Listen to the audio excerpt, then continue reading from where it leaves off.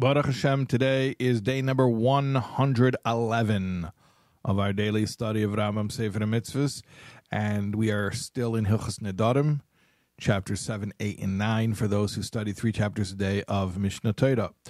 Our mitzvah today, we have one mitzvah, is the negative commandment of 157, which is based on the pasuk, the verse in Bamidbar, the book of Numbers, Perek Lamed, pasuk Gimel, chapter 30, verse 3, where it says, Lo yachel dvarei, he shall not profane his word, kechol hayetze mepiv yaseh, like whatever comes out from his mouth, he shall do.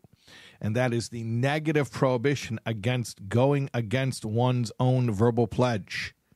We're not talking about obligations that all Jews have from the Torah already. We're talking about an obligation that a person put upon himself, and now he's obligated to keep his word and will be transgressing this prohibition if he does not keep his word. We're talking about a person who makes a commitment to do something or not to do something, or to bring a sacrifice, or to make a charitable gift.